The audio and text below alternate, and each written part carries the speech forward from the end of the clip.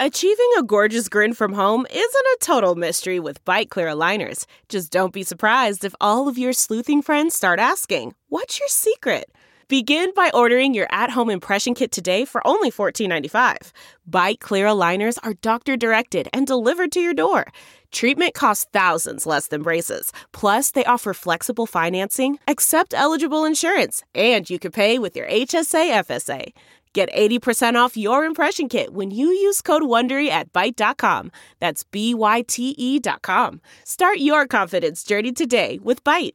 Zhao Benshan and the Fine Line Between Entertainment, Business, and Politics in China. Written by Alex Colville. Published in SupChina. Read to you by Cliff Larson. In 2015, the Spring Festival Gala sprang a surprise on its audience. By who wasn't there. For 21 years, Zhao Benshan had been the toast of the gala, audiences eagerly waiting for him to appear, sometimes partnered with Song Dandan, often dressed in his trademark blue Mao suit and cadet hat. He often played a simple, earthy character, with a voice rich in Dongbei Hua, a dialect from the Rust Belt of northeastern China. In 2003, Zhao had been elected to the National People's Congress, the highest honor the party can bestow to an ordinary citizen. He was the chairman of Benshan Media, currently worth 125 million renminbi, or $19 million. Amassing a fortune big enough to make him the first Chinese celebrity to buy a private jet in 2009. But 2014 saw him and the traditional Dongbei 二人转, literally two-person rotation, style that he had made his own brand, disappear from the nation's airwaves, apparently at the behest of Xi Jinping himself. When Zhao had first appeared, commentators labeled him a Chinese Charlie Chaplin. He was an immediate superstar with the comic persona of the everyman, a lens through which to see the ridiculousness of modern life. By the end, he was being compared to a Chinese Frank Sinatra, a kingpin who'd used his fame and contacts to dubious political and financial ends. Who is Zhao Benshan? Depending on who you ask, he's a much-missed lovable rogue, or a money-grubbing fixer, little better than his most iconic character, Da Huyou. This questionable figure first appeared in the 2001 Spring Festival sketch, Selling Crutches. Zhao ambles onto the stage as Huyou, whose personality will be familiar to anyone who watches the antics of the wheeler-dealer Del Boy from the UK sitcom Only Fools and Horses. Grumbling about the time wasted over creating a pair of crutches to sell a hospitalized neighbor, only for them to be given a wheelchair by the hospital. He bets his wife he can sell them to someone with a pair of good legs.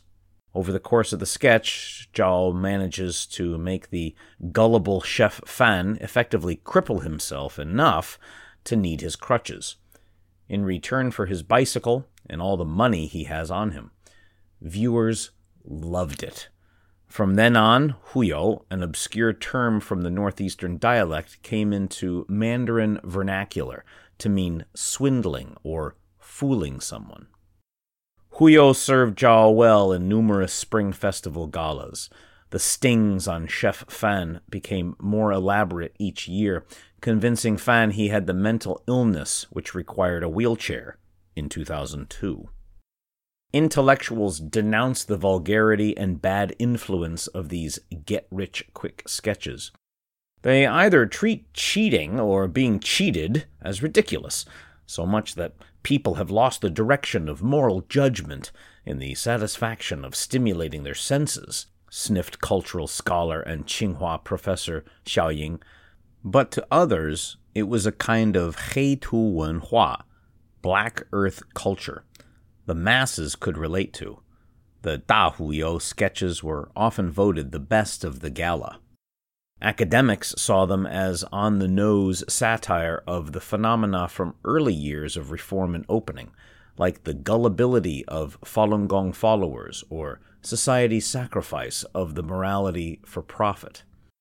Huyo would have represented an overkill of the market mentality for Chinese audiences, according to Ai Mu of Iowa State University. It was a more open time, one where cadre corruption could be called out. Here's Zhao as Uncle Niu in 1995, a humble teacher compelled by party cadres to stand in for their boss, hospitalized after eating too much at a state-funded banquet, the sort often used to grease wheels and promote business. For Professor Wen Hui-du of Vassar College, such sketches reinforced for audiences how marketization was leading to tainted moral principles in the state sector. Such humor would have come from Zhao's own experience of poverty in Liaoning. Born just as the Great Leap Forward began in 1958 to a poor farming family, we can assume Zhao's first years weren't ones of abundance. His mother died when he was 5. His father then banished to the northeastern frontier to work land that needed to be cultivated. Zhao was raised by relatives and neighbors, apprenticed to a blind uncle, where he learned how to play traditional Chinese instruments and the grassroots art of Errenzhuan. Errenzhuan is a traditional form of opera unique to the Northeast, initially started by farmers as a way to make money while they waited for the harvest.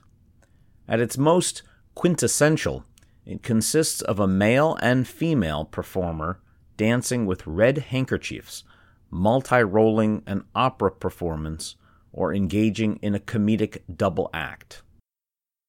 But by the 1980s and 1990s, when the industry had become overcrowded and came under siege by other consumer distractions like TV, the art form became increasingly bawdy to lure crowds. So many performers, almost all untrained peasants gloriously laid off, needed work that managers could assign an acting pair a half-hour slot. And according to Zhao in the article in 2006, if you could not make the audience laugh, you'd be kicked out of the theater by the manager, and there was no coming back.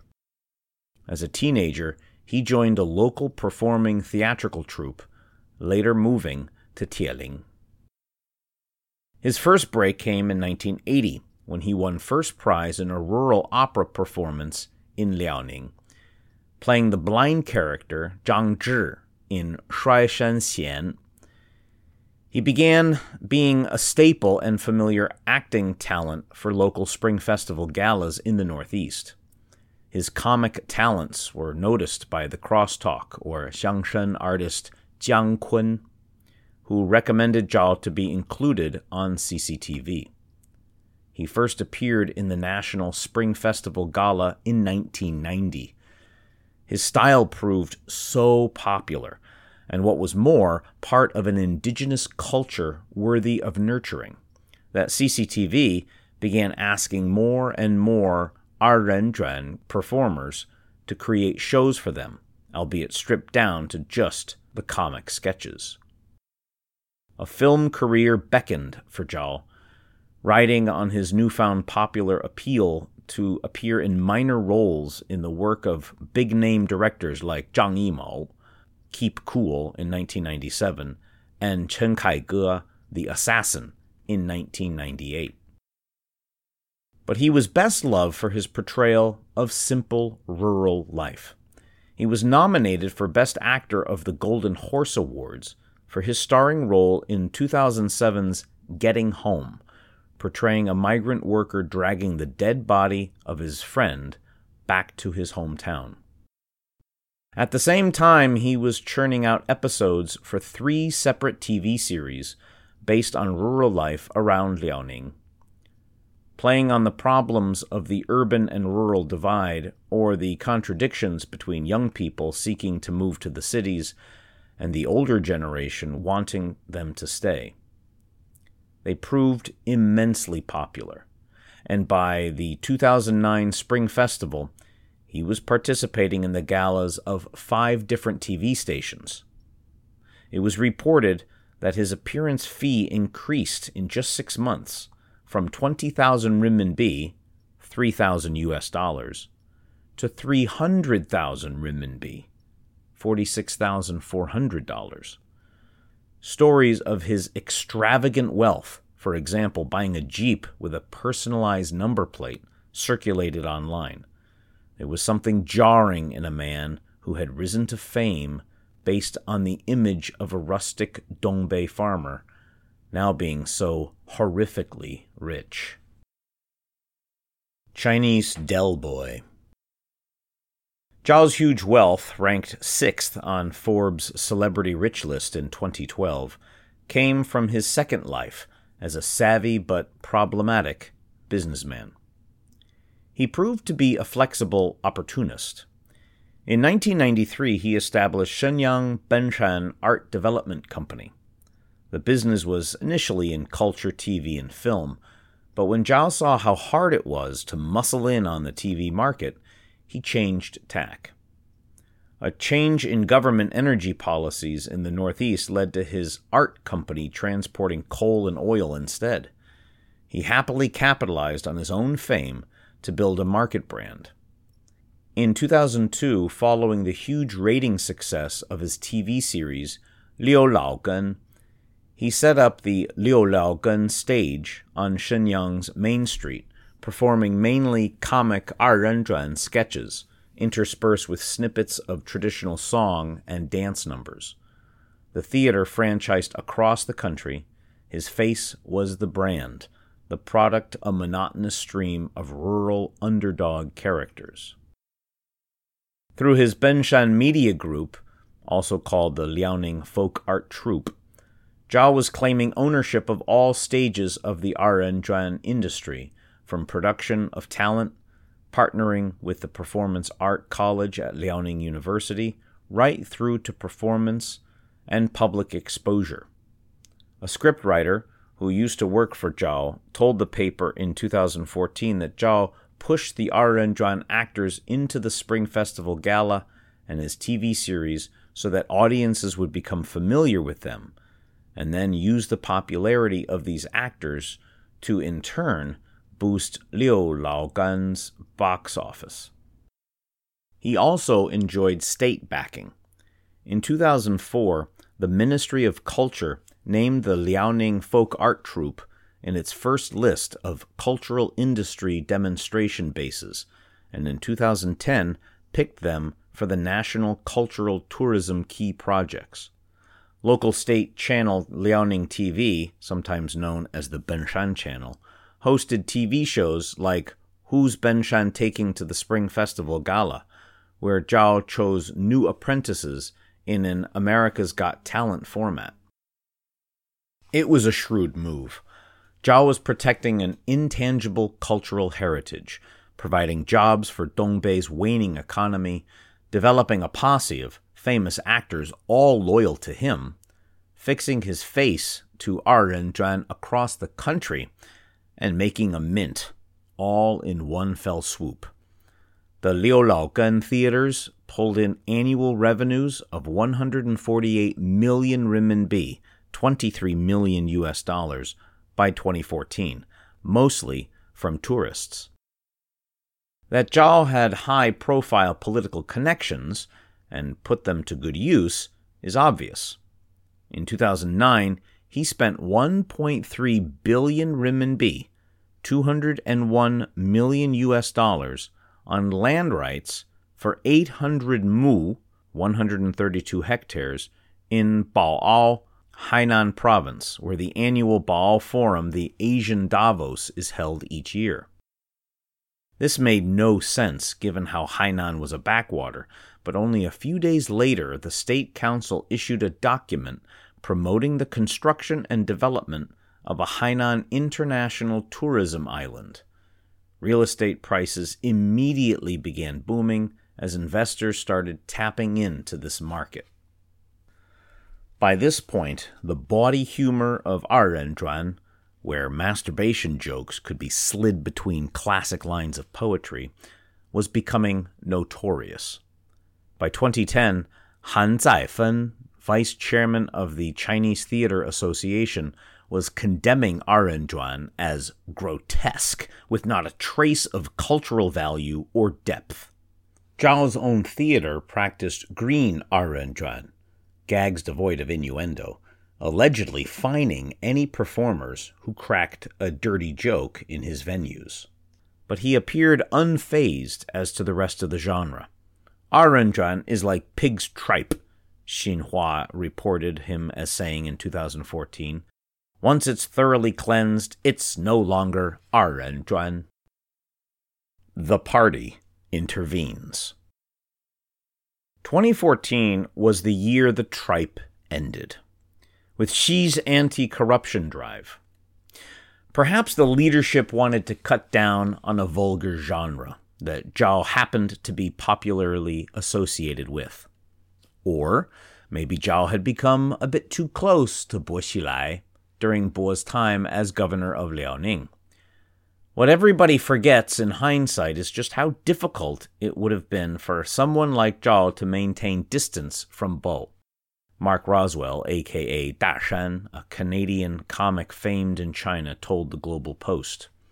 The former is by far the most famous cultural figure to come out of Liaoning province in the past 20 years, while the latter was a very dynamic party secretary.